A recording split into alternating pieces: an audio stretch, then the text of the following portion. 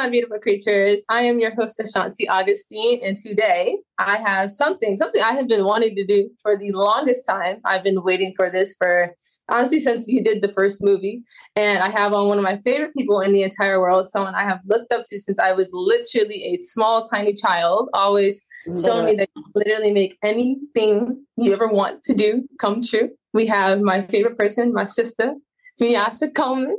Oh, that was such a cute intro. Thank you. Okay, so Miyasha is honestly at everything. She's an entrepreneur. She's a mom. She's a filmmaker. She's a creator. Everything. Miyasha, can you give us a little bit of overview of who you are and what you do?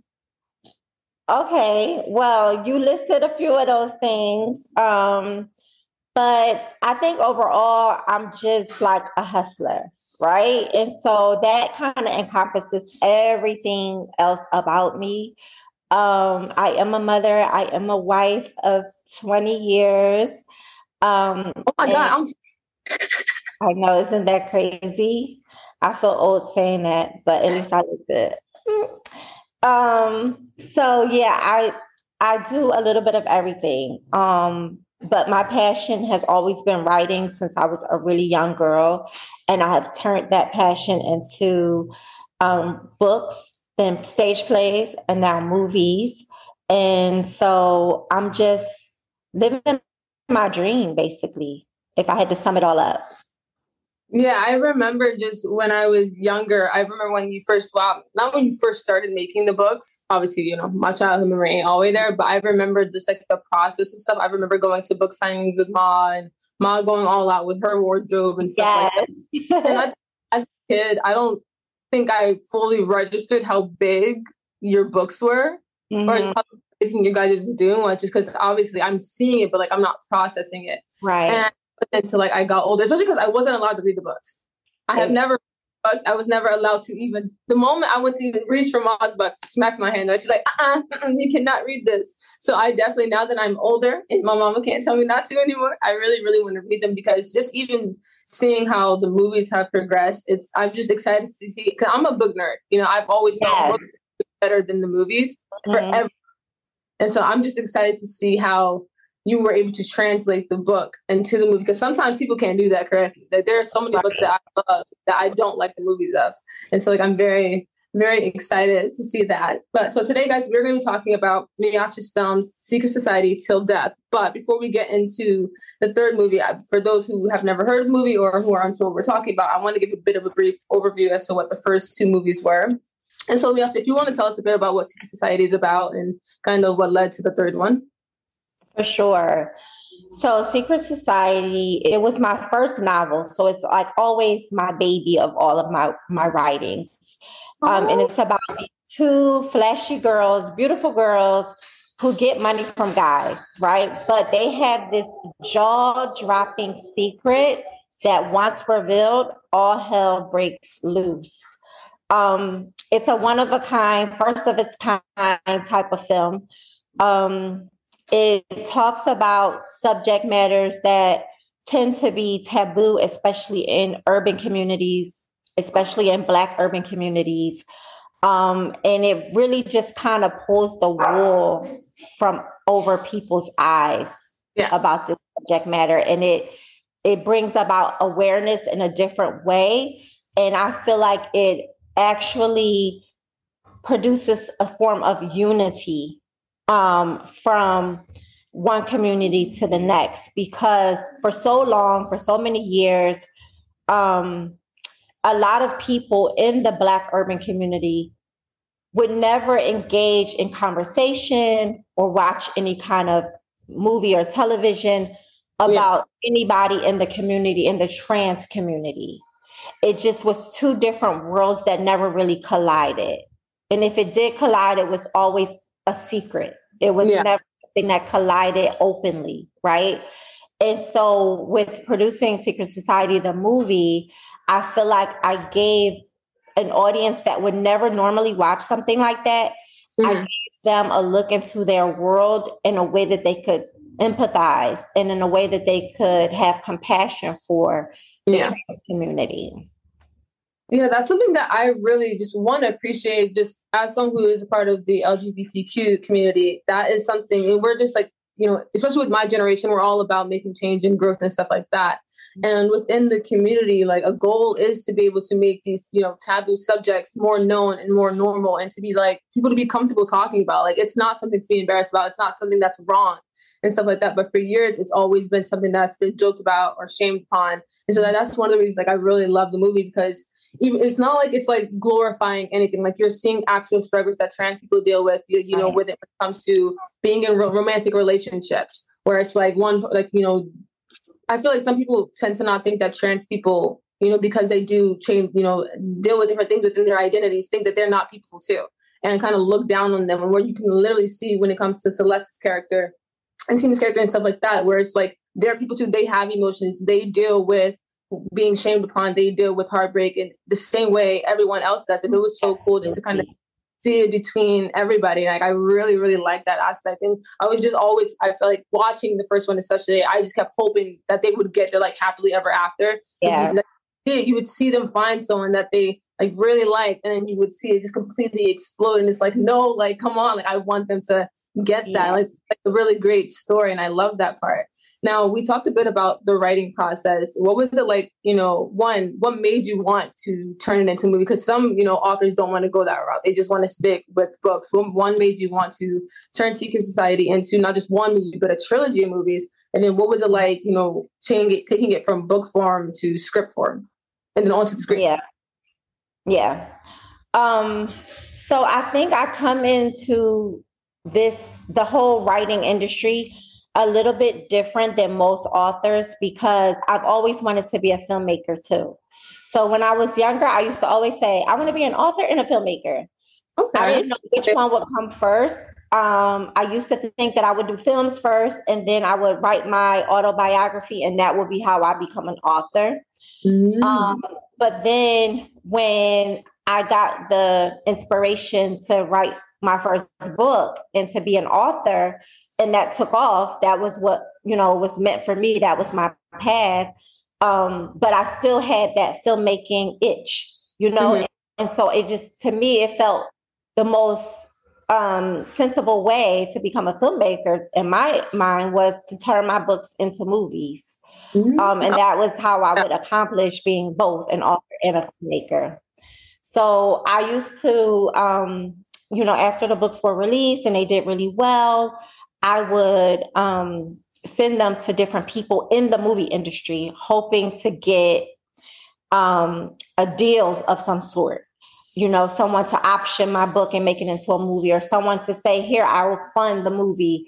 I was always looking for that type of collaboration. So what I realized when it comes to the optioning process is like they give you money to option your work. And that means they have the right to turn it into a movie in a certain amount of time. And whatever they decide to do, however they visualize it, that's going to be on them, right? So if they make a movie that sucks, it's still going to say based on the novel by Miasha. So to me, that's still trickle down to me making a movie that sucked. Yeah. So I'm actually glad that it didn't pan out that way. I'm glad that it took 15 years for me to get told no in different, arenas, for me to decide to do it on my own.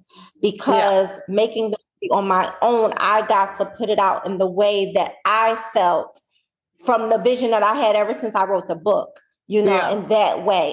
That's why I think so many people can appreciate it and it resonated with so many people because it came directly from the source, if that makes sense.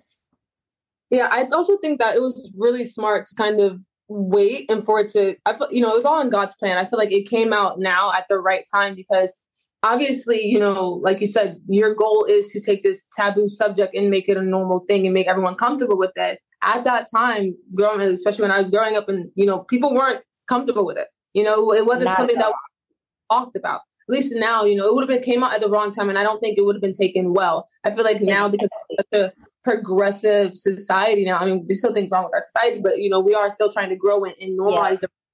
Now it's taken as like a way to kind of boost trans people and just people a part of the community, like, oh my God, I can like seeing someone like them on a screen. I think that's always good for everyone to be able to look on the screen and like see a part of you.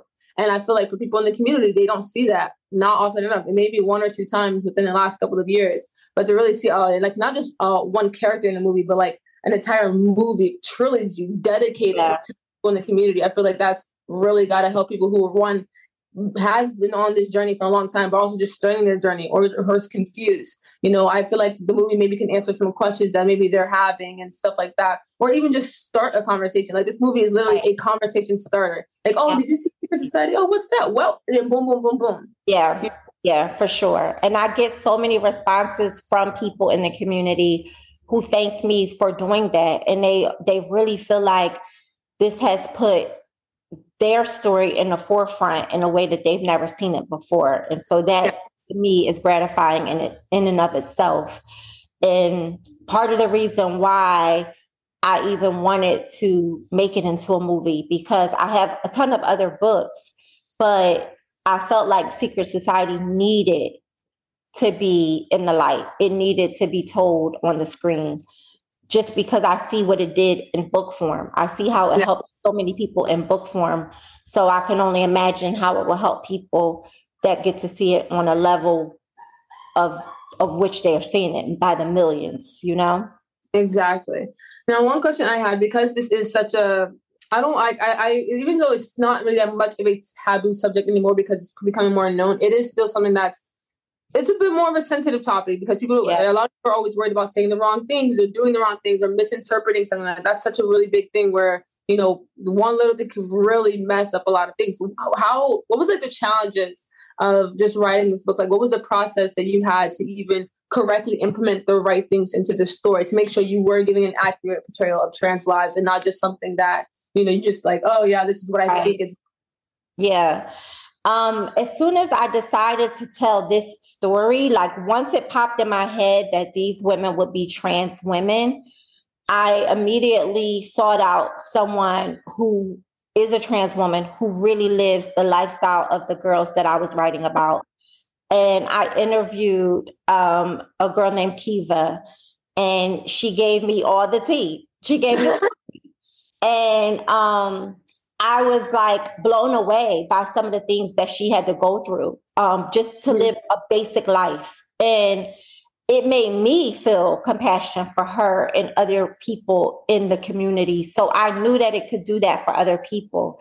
Yeah. So when it came down to the movie, we're talking about, like I said, 15 years after the book had been released, I'm sitting now writing the script for the movie. And I had to update it. I had to modernize it to make it fit in today's world. But there were still things, like you said, that I was scared about. I wasn't sure if it would be, cancelable. Like if people would like protest against it because of certain things that I was saying or certain terminology that I was using. So I reached out to Amaya Scott, who is very open trans woman, and she is a big voice in the community. Okay. So I asked if she could be a consultant on the project, read the script, let me know if there's anything that's wrong, that's offensive, or that's just inaccurate or not the correct way to, portray trans women. And she did. She read the script. She gave me some really good notes, some really good pointers. And there were instances that might have she was, taken aback by, but she had to realize, and she had to just not even realize, but she had to understand that this is a world that has so many layers. So for instance, where the word tranny might not be a good term to use for trans people, the guy uses it in the movie, but he's somebody who's not in the community, who's not educated about the community. So in his world, in his circle, that's how they would refer to trans women. And so she was like, that's an accurate portrayal of what he may say or what he may think.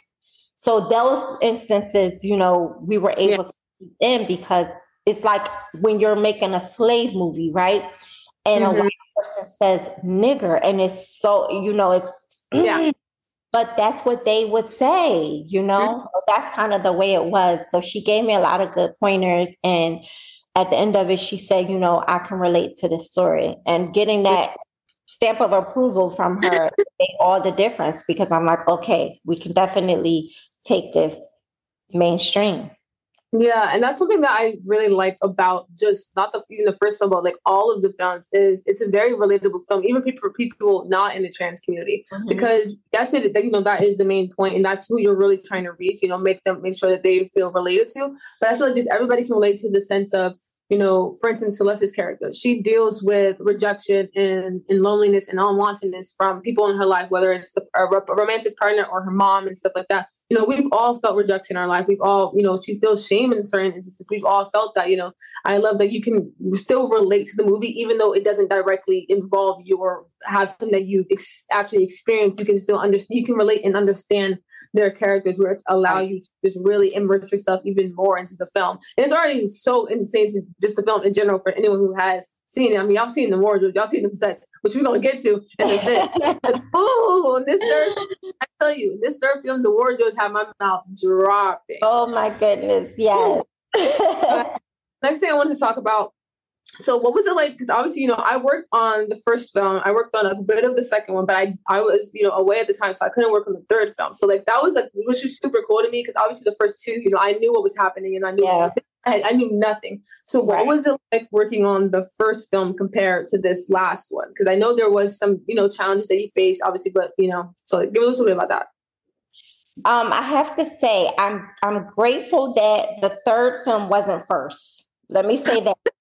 If we had the experience on set of the third film, if that was the way that the first film was ran, I probably would have been scared to death to make another movie, right? Yeah. With part one, I didn't know what to expect because this was my first movie. So I was coming into it totally blind, but I did have some people who had traveled this road before me that I was able to call upon and say, hey, you know, I'm about to embark on this journey. Like, what can I expect? Give me some heads up. And a lot of it was like, girl, okay, it's going to be times where you're going to want to pull your hair out. It's going to be times where you're going to want to give up, but just keep going, come up with a solution, make it work, get through it. So I really was going into it like I'm going into battle. That's the mindset I had.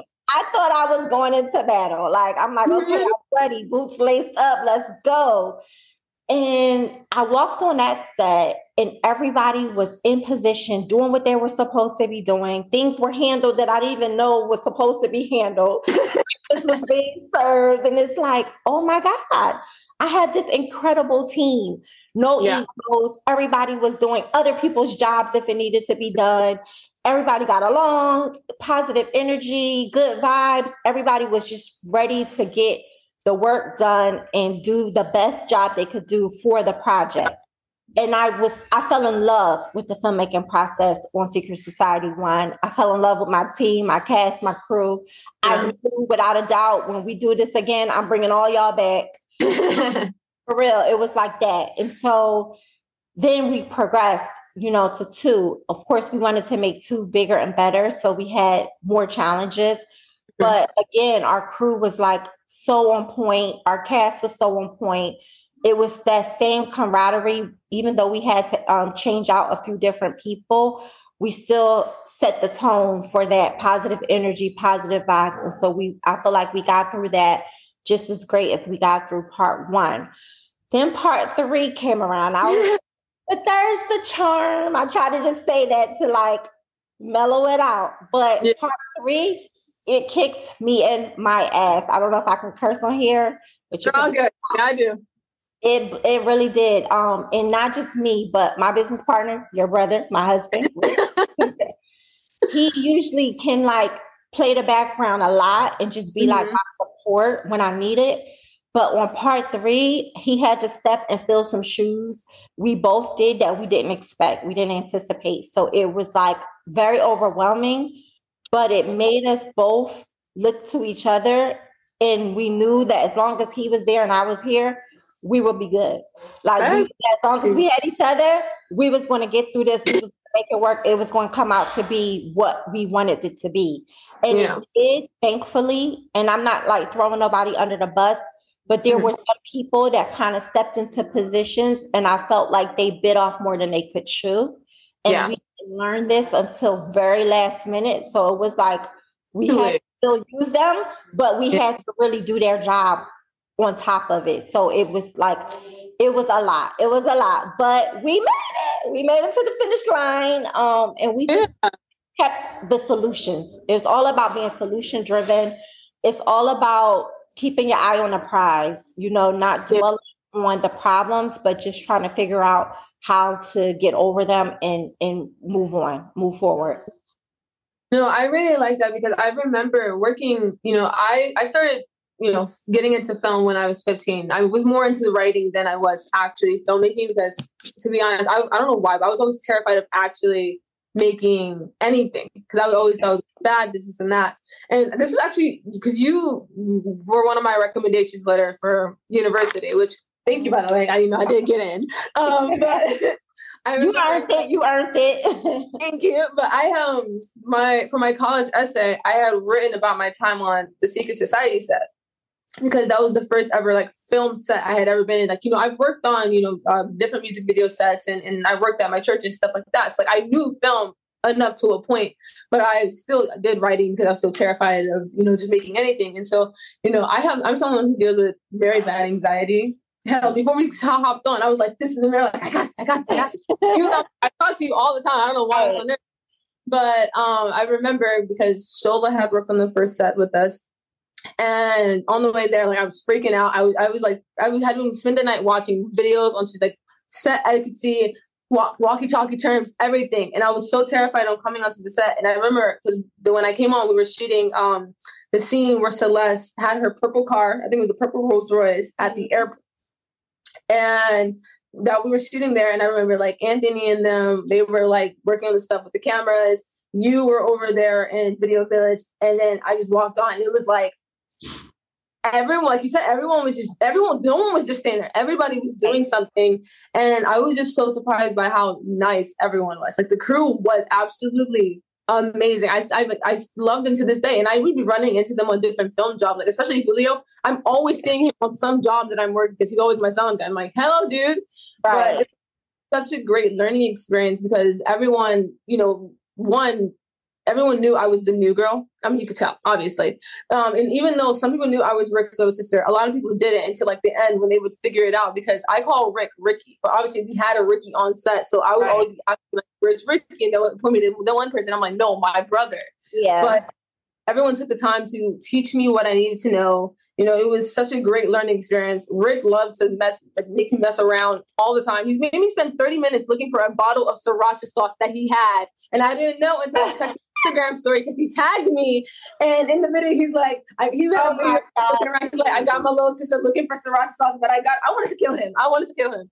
But that literally changed the entire way that I looked at film because obviously I'm still terrified of making films, but I do it anyway now because I had that experience where I tried so many different things. It looks so good on my resume. I learned how to build a stripper pole. Never thought I'd do that. I built sets. I did set design. I worked with the art department. I worked with wardrobe. I worked with camera. I got to do so many different things. And just watching how that was from that first film to this last one was absolutely mind blowing. And I'm just so proud of you guys for it because it just, especially because at the time when we were shooting the first one, it was like, you know, it was during COVID. You know, we all had our masks on. We were all you know, trying our best to follow regulations and still trying to get stuff done. We had early mornings, we had late nights, but you guys still found ways to make it fun, even on days when shooting was particularly tougher because we were shooting some heavier scenes. Like, you know, when Celeste was telling Michael the truth, that was a really hard day. And especially for her because it was just so emotionally tasking, which I was bawling my eyes out the entire time we're watching the scene. I'm like,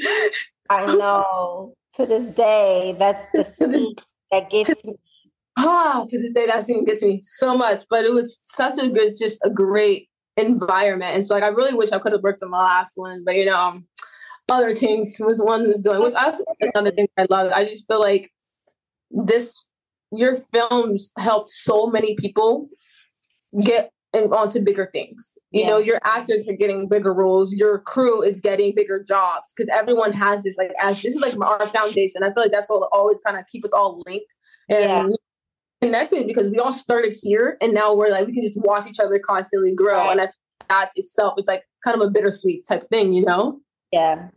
I love it. Amazing. So one thing I wanted to, two things I wanted to talk about. One, the casting process. Because you have some big names, especially like as the films get like bigger, the cast gets bigger. Like first, I remember when y'all first told me that y'all was having Vivica Fox in this, and I was like, I grew up. That was mom as a child. That was mom. I grew up watching.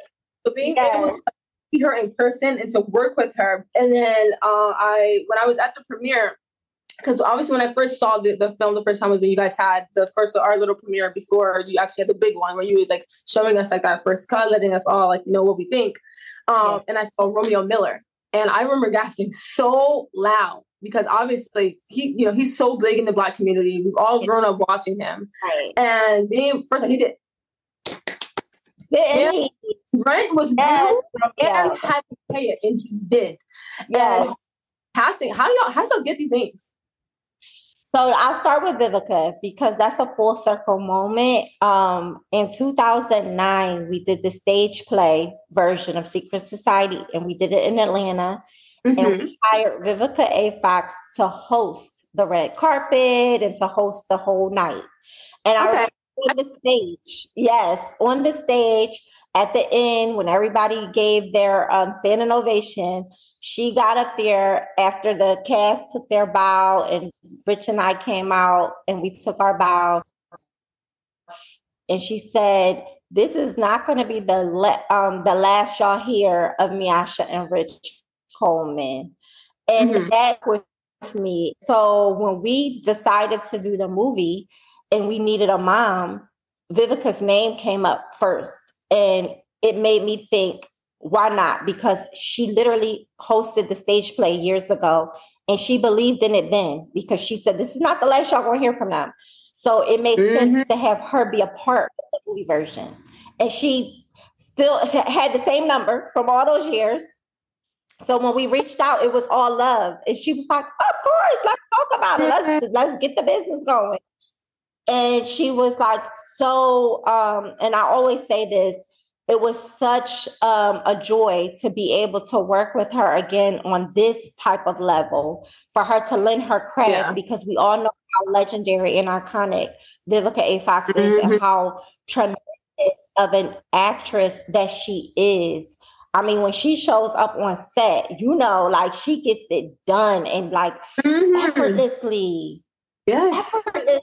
And then you say, okay, the director says, okay, give us another version. And she just goes in and gives another version with powerful stuff. But she does all of that and still laughs and jokes with the crew and takes pictures and is really gracious and, a team player and just like so down to earth. So it's just always a joy to work with Vivica.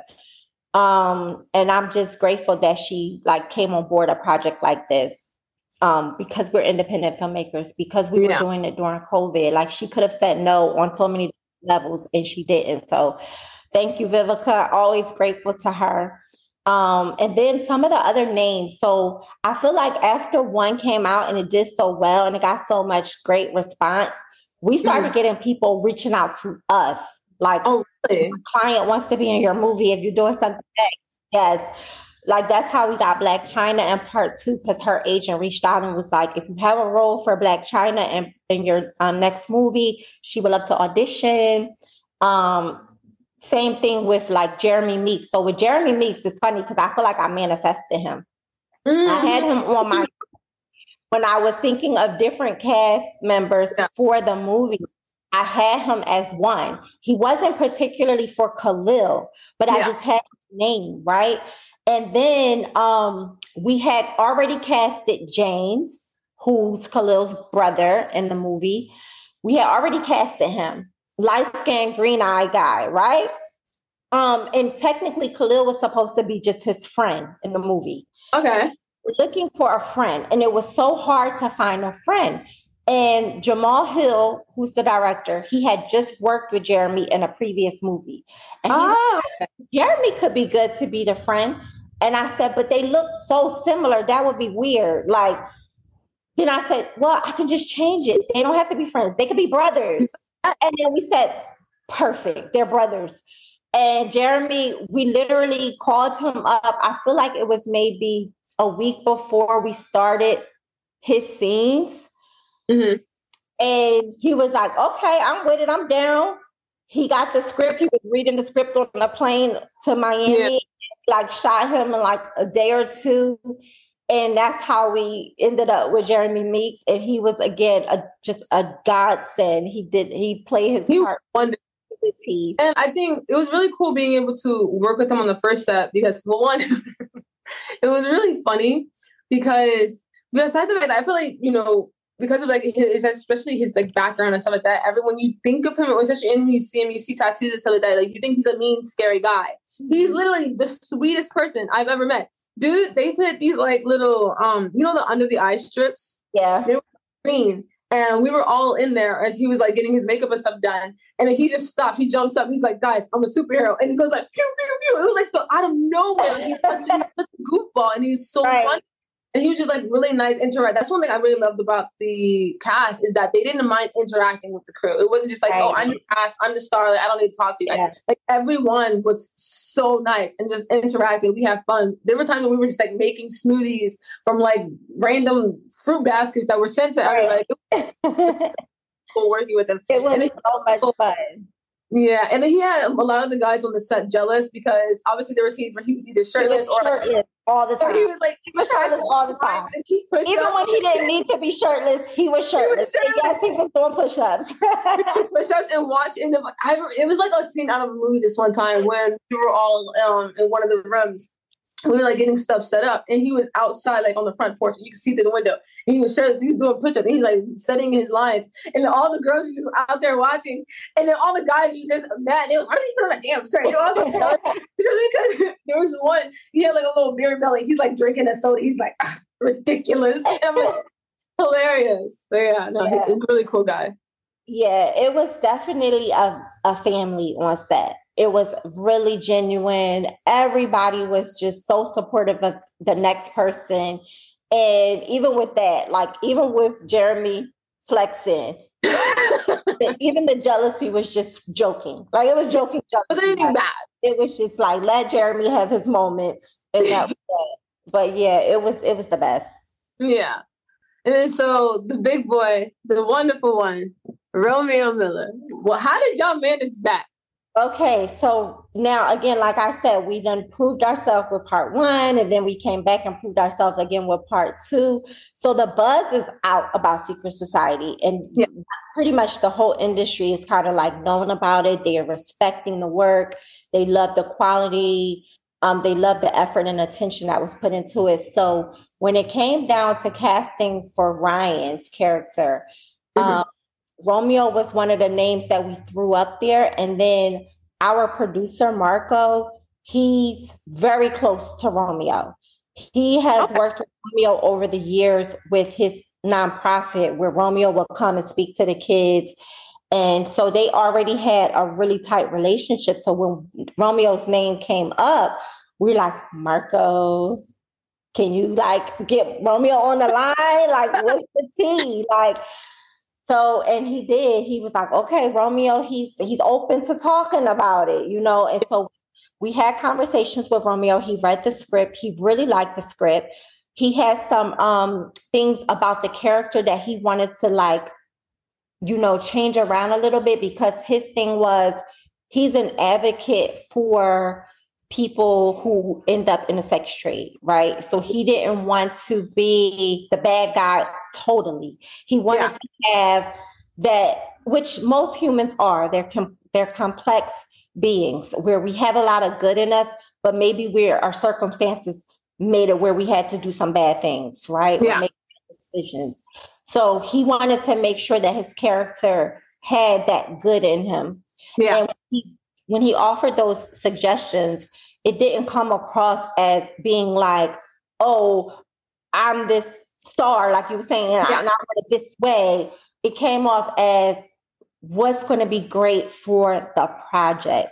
And whenever somebody comes to me with that type of energy, I love it. I embrace it because I see that you're thinking not about yourself. You're thinking about the project as a whole and what the audience is going to get from it. And so I was like, Romeo, let me see. Show me what you want to say. Show me what how you want to change this. And I'm like, I can rock with this. It's working. Let's do it. Yeah. And so it was very collaborative. He was a sweetheart on set, just like all the rest of the big names were.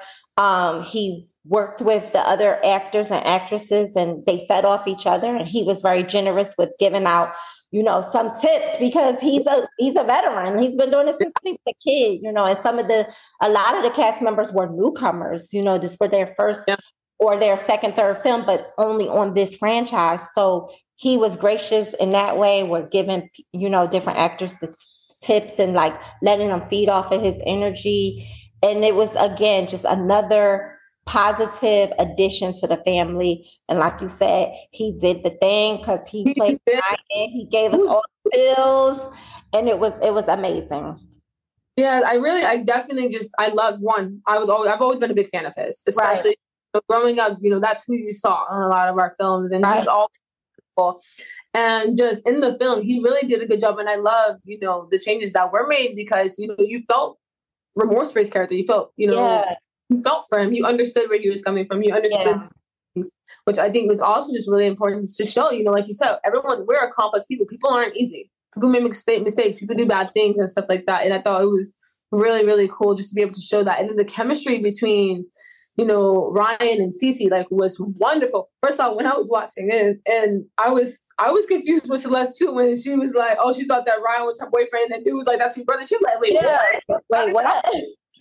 I remember I was in my head, I was singing Sweet Home Alabama. It was hilarious. It was fun. I love the comedic relief. That's something I love about the movie because such heavy things and heavy topics happen in the movie where you're disgusted and you're just like, how could someone allow this type of thing to happen or be into this type of thing and stuff like that. And then you have some of those small comedic reliefs where it's like you can kind of take a deep breath. It's not just constant heavy stuff. And it's a good flow of it. And all the the cast works so well together where that chemistry is there. Whether they've known each other one day before they shot this, it feels like you've known them a long time. Right. It really came across screen. And that's something that I really loved. And it was cool because he's actually a really nice guy. When we were at the premiere, I was carrying a pretzel and Rick was directing because he wanted to take a picture and do something. I don't know.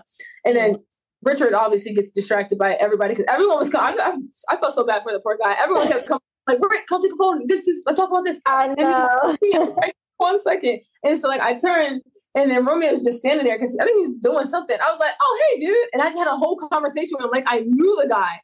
And wow. That's how we were introducing. So I was like, oh, I'm T. I'm Rick's sister. He's like, oh my God, hi. I'm like, what's up, bro? But he was such a nice guy, just really easy to talk to. So that was one thing that I love. It wasn't just they can play the character. Because there's those celebrities where they'll play a character on screen. They're a douchebag behind the scene. No, everyone is genuine. You did a good job with that, making sure that everyone was a genuine person, which is something that. And honestly, that just comes from who you are as a person. Yeah. And I always try to instill this into the boys, my kids. It's just be a good person, mean well, have good intentions, want the best for everybody, not just yourself, but want the best for everybody. Yeah. And when you're that type of person and you're sincere and you're genuine, you attract those same people. So knock on wood, but that's been my experience. And I really owe it to just us coming in with that same attitude. Yeah. So, like I mentioned before, my favorite thing about these films was the wardrobe and these locations. Yes, ma'am. When I saw that money dress, when I saw the head, when I saw the balloons had me dead. I didn't know what to say. I ain't never seen nothing like that in my life. And then the location where you shot was the moment my Tay saw it, she's like, "Oh my God, T!" Because Tay's always wanted to go to the Vizcaya mansion. always wanted to go. And so when she saw it, she was flipping out. And I'm like, yeah, oh, okay. Clearly this is higher. Yes. I'll start with the balloons because that's a story in itself. Well, first of all, let me just say the fashion has been important to me because in the book, all those years ago, I described the girls' outfits to a T. Every time they went somewhere, I was in the book, it would say Celeste wearing this shirt, this pants, this pocketbook, this lip color. Like I was really giving the visual all the way up. And I think it was just because, you know, coming from West Philly, I feel like West Philly was like a fashion show. Like as soon as you walked out, you had to have something on. You had to be good. You know? Okay. And so I wanted to like give that type of culture, like where I come from. I wanted to display that in the story. And so with doing the movie, I felt like I know that the fashion was just as much of a character in the book as the girls were. So I wanted to make sure that came across on screen as well. And part one, when we first did, you know, the whole little, you know, the thing with the girls, that became something like wardrobe became a talking, it became a subject in the movie. So then I had to keep that going. And by the time we get to part 3, it's like, okay, you done did all of these things. You done had a money clip dress. You done had the cat on the shoulders. Like it was so much. So it's like, okay, girl, you got to top what you top, right? So I was scouring Instagram looking for like the most unique or bizarre or over the top fashion that was couture, that was still like cute, you know? And when I came across the balloon fashion, I was like, oh my God, this has to be in a movie. As a matter of fact, it has to be in a fashion show scene because I felt like doing the runway scene in Paris Fashion Week, like I could have chosen couture. I could have chosen like really high-end streetwear, but I felt like that's what you see on every runway. Yeah. And I'm like, in Secret Society, they have to see something they've never seen on a runway before. We did. Balloons were the thing, right? So I reached out to the designer on Instagram. I DM'd him. I'm like, hey, I'm shooting my movie. I would love to feature your pieces in one of the scenes. Do you ship to the United States? So he responded and was like, these are real balloons, ma'am. They cannot ship nowhere. They will pop. Yeah. I have to be present there to make the balloons and transport them to your set. So now I'm like, what, do you want to be in a movie? I'm like, because we need the designer to run down the runway anyway to do the wave or bow or whatever, the claps, whatever the designer wants to do. So I might as well let you be that designer, play yourself, and then you're here and you can create these balloon fashions. And he was so with it because for one, he loved the movie. He loved part 1. He loved part 2. So he was like, oh, I'm down. Like this will be great. And then on top of that, he's a new emerging designer. So this was great exposure for him, you know, to not only showcase his stuff in a movie, but to have it at the Vizcaya, like you said, that's such a big monumental landmark in Miami. So even his behind the scenes content that he could create was like, that was another bonus. So he was like with it. We flew him out from London. He was in a hotel for like 2 days, making all the pieces leading up to the day of the shoot. We had to transport him with all the balloons in a big cargo van to set, and he had to just be very, very gentle with each piece. And they didn't put it on until it was right before it was action time because God only knows if it's on and step the wrong way and poof. So it was like, that was like the ultimate when it came to the wardrobe.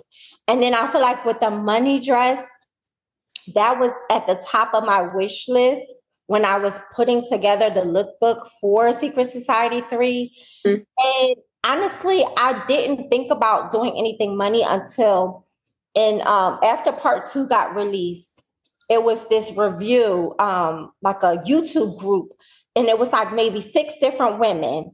And they were all talking about the movie and they were talking about the fashion. And one of the women was like, Yeah, we should have known they were going to give us money in part two, because in part one, she had the money peplum suit. Mhm. And then in part two, they came with the money clip dress and she sat down in it comfortably. Mhm. And Yes. they was going in and in, and I was loving it. I was like soaking it all up. But then when I heard her say, we should have known it was going to be something money, I was like, okay, they're going to expect something money in part three. But I'm like, what could possibly top the money clip dress? Like, I don't even know how I can come harder than that. So again, I'm scouring the internet. I'm looking for money related fashion. And I came across this most beautiful dress, this gown. And it was made out of all money. And it didn't look cheesy or it didn't look ratchet. It looked really couture, right? So I was like, oh my God, I gotta have this dress. This is the dress. And I reached out to the designer. I reached out to the archivist. I reached out to like everybody that had anything to do with that dress. And they were like, we cannot sell it. We cannot rent it. We cannot duplicate it. It was no across the board.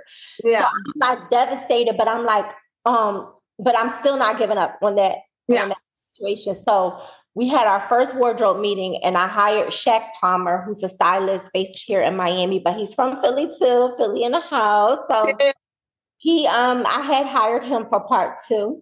So again, of course, I brought him back for part three. And when we had our first meeting and I was showing him all the looks that I was like, that were on my wish list, I showed him that dress first. And I said, I've been trying to get this dress and they're telling me no, but we need this dress, Shaq. And Shaq was like, oh, we can get that done. I know somebody that can make something like this. And I'm like, are you for real, Shaq? And he's like, yeah, no problem. And he get off and I'm like, oh my God, like that was everything for me, everything. I know the moment I saw it, like that whole thing just had me, has to be probably my favorite piece just from all of the movies. And there were a lot of pieces, but I think also just because I wasn't expecting it, because, in the other films, we see them like the different money, we see the money clip, we see the money suit and stuff like that. But this one was, we had a wait up, we had a build up to it. Exactly. So subconsciously, I'm like, oh, just thinking, okay, this probably not gonna be anything, and then boom. And then here you go. Yes. And I loved it. I loved it. I don't wear dresses, but it made me want to wear it. Yes. Which, accomplished. We love it. So one of my last questions is, now the trilogy has come to an end. Secret Society has seen its days. She has lived her life. When you look back, what is something, because it's a bittersweet thing. It's been not even just a couple years in making. It's been over 15 years. So when you look back, like, what is something that you're going to miss about just anything with having to do with Secret Society?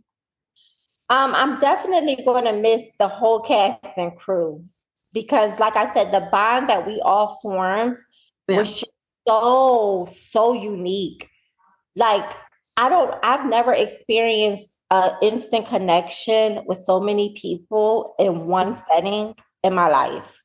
So that is one of the things I'm going to miss the most. But the good thing is we are still so very close that I feel like we'll still be in each other's lives long after Secret Society. Yeah. So that's the part that I feel good about. I'm also going to miss just the story itself, the journey of the main characters, especially Celeste, because she is our core. She is the rock. Yeah. The person that brings us all the way through each of these movies. And for her, not just her character, but her as a person, Raina Love. Yeah. Even from the casting process with her, like she's always going to have a special place in my heart because Raina, I found her on Instagram. She had never done a movie before, but she had did some YouTube skits. And when I saw the YouTube skit and then I went to her Instagram page and I saw that she does like modeling, that was her main thing, was modeling. And I knew she had the look. She had the look for Celeste based on the vision that I had in my head since I wrote the book all those years ago. But I knew that she did the skits, but I wasn't sure if she could carry a whole movie.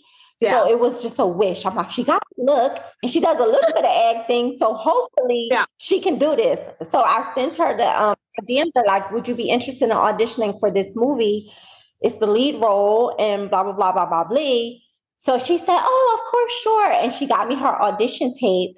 But because this was her first movie and her first experience with auditioning, it wasn't like professional. Mm-hmm. And I remember she did it like in her garage. It was like a Category 5 hurricane going on in the background. Like all you hear is all this thunder and rain. And she's delivering the lines without anybody reading with her. It's just her. And she's doing it. And it's so much distraction. But when I got it back, I was like, oh my God, she's perfect. It felt so natural. It didn't feel like she was reading. It didn't feel like she was memorizing. It just felt like this was her life. This was her scenario in life. And she was just going through those motions. So I was so excited when I sent it to the director. I'm like, we found our Celeste. And he was like, first of all, where's the green screen? Where's the backdrop? Why is it in the garage? What is this sound in the background? I can hardly hear her. Do you really think she can do this? Like, this is our lead role. She has to be somebody professional that knows how to show up, that's going to be reliable. Like, what are you talking about? So I was like, oh, shit. Okay. I was like, Raina, can you do another audition without any noise in the background? Yeah. I'm really trying to sell you to a director. She did a second one and it was better, but he still wasn't 100% sold because he's used to dealing with professional actors and actresses who have done this over and over, and they kind of know the whole game. And this is our lead. It's not like it's somebody that's just going to come in and come out. He was very, very, very skeptical. And he said, take her out to eat and just get her vibes, feel her vibes, see if she can really do this and be dependable every single day throughout this shoot. Yeah. And we did that. And she said she really wanted this. This is something she prayed for. And when she said that, it stuck with me because I'm a God-loving woman. Yeah. I pray a lot. I'm very spiritual. And anybody else who has that same type of connection with God, to me, we're gonna do just fine. And so I trusted my gut. Jamal gave in. He said, you know what? I trust you. If you say this is our Celeste, this is our Celeste. And when I tell you, when we shot her scenes, that scene we talked about with Michael, where she poured her heart out and cried like that. And I remember Jamal saying, wow. Yeah. Wow. He's like, I'm glad you fought for her because she is undeniable. So I'm going to miss those moments. But I'm looking forward to see like what she does next because she is such a natural and she has such extreme talent. I cannot wait to see how her journey unfolds. Yeah, it's just even talking with her. She's such a humble person because, especially because, some people in this industry, when they get that big shot, they get that big head with it, She remembers where she comes from. She remembers who got her where she is now. And she's still just grateful for everyone. And I love talking with her. She's like the absolute sweetest. Yeah.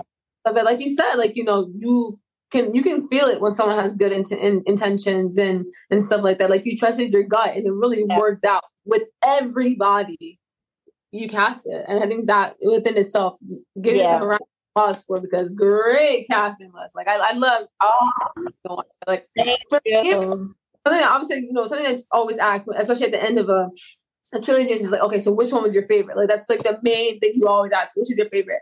For me, the third was my favorite. Because I feel like you could literally see all of the growth and everything in that last film. You can see like, this is what we literally have been working so hard for. This is what the hours are put in. Everyone's acting, even for those who were non-actors when they first started with Secret Society 1, to this one, you can tell like they got some weight under their belt, and it felt so natural. All the chemistry just with, people like, working with Bobby and Celeste and everybody, stuff like that. It was just there and it felt really refreshing. I personally, that was my favorite. I feel like it was like a full story stuff, with my girl Tina, stuff was like, I know. It was a full circle. It made everything like, nothing was left on the table. You something that you wrapped it up perfectly in a way that I'm not thinking like, damn, I wish this would have happened this way. Right. Or this could have happened. Like, I'm like, there's nothing I would change. And I remember when Rick had first, after we had watched it, he had texted me that night. He was like, so what did you think? And I'm like, bro, I freaking loved it. Like the whole fucking thing was amazing. Like I don't find no notes. I loved it. Wow, that's amazing. Because I mean, it's already tricky to do a part 2 and a part 3 to anything. Yeah. And with this, I feel like this story was even trickier because when I wrote the books, you're able to write without limits. And I wrote Cece's story in her own book, Sister for Sale. And then by the time Till Death came out, which was the trilogy to Secret Society, I had incorporated Cece in a way that the readers would be like, oh shit, all this time, this is Sienna from Sister for Sale. And it made it a good experience for my readers who were with us from the beginning, right? But then when it came to putting that in a movie, it's like, okay, now I'm trying to combine 2 books into 1 script. And how do I do that? How do I show Cece's story, but still make Celeste so relevant? Because this started out as Celeste's story. So we still need her to be the star, so to speak. So that balance of trying to get people to understand Cece's world and have it gel with Celeste's world, it was like so hard and so scary. So to hear the feedback that this was the perfect way to end this trilogy and to wrap everybody's lives up and give everybody the closure that they deserve, it's like the weight is lifted off because you just never know how people are going to receive your creative work.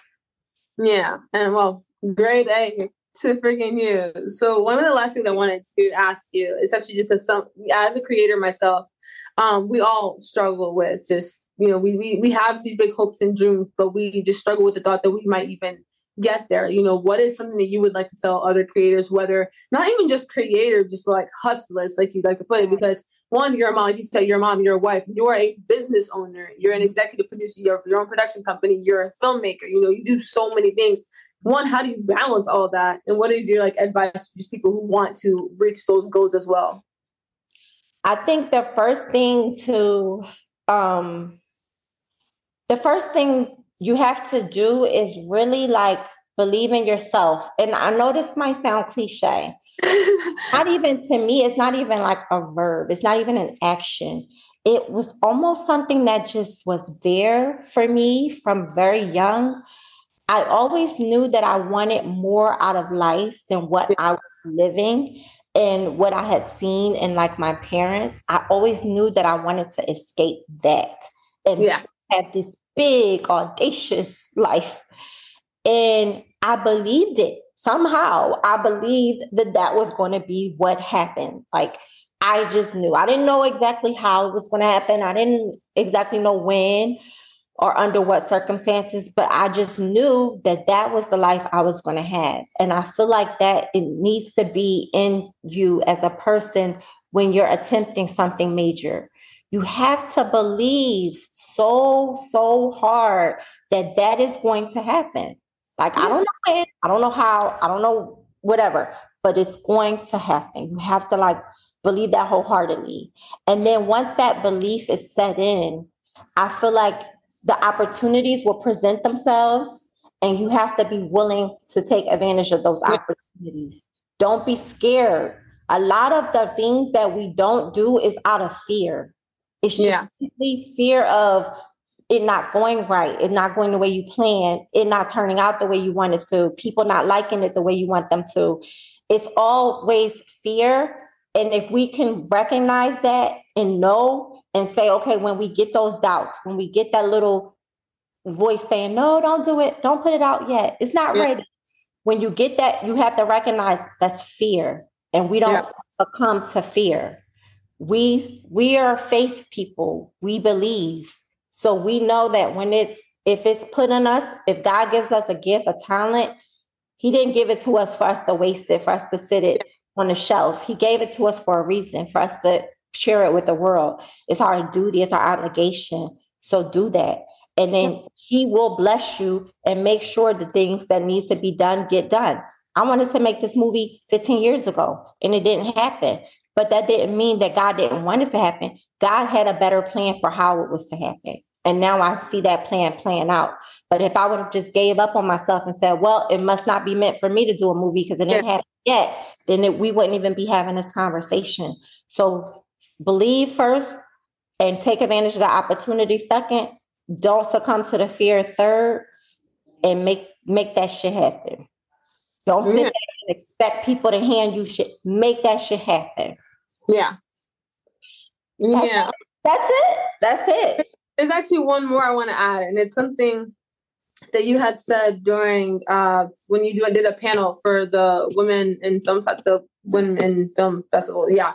About like maybe 2 years ago. And you had said, and this has what stuck with me. And when I tell you, it's one of the things that has, because like I said, I'm someone, I get overwhelmed, I get anxiety, and then I overthink. And that's why I chose to do screenwriting over film, because with the writing, it was a lot easier. I could just sit in my room, I don't got to talk to nobody, and I just write my stories, send it out. With film, a lot different. You know, one, you got to interact with people, especially me. Y'all saw how I was shot. I constantly had my book. And something that you had said, it was my first year of university, and you said, closed mouths don't get fed.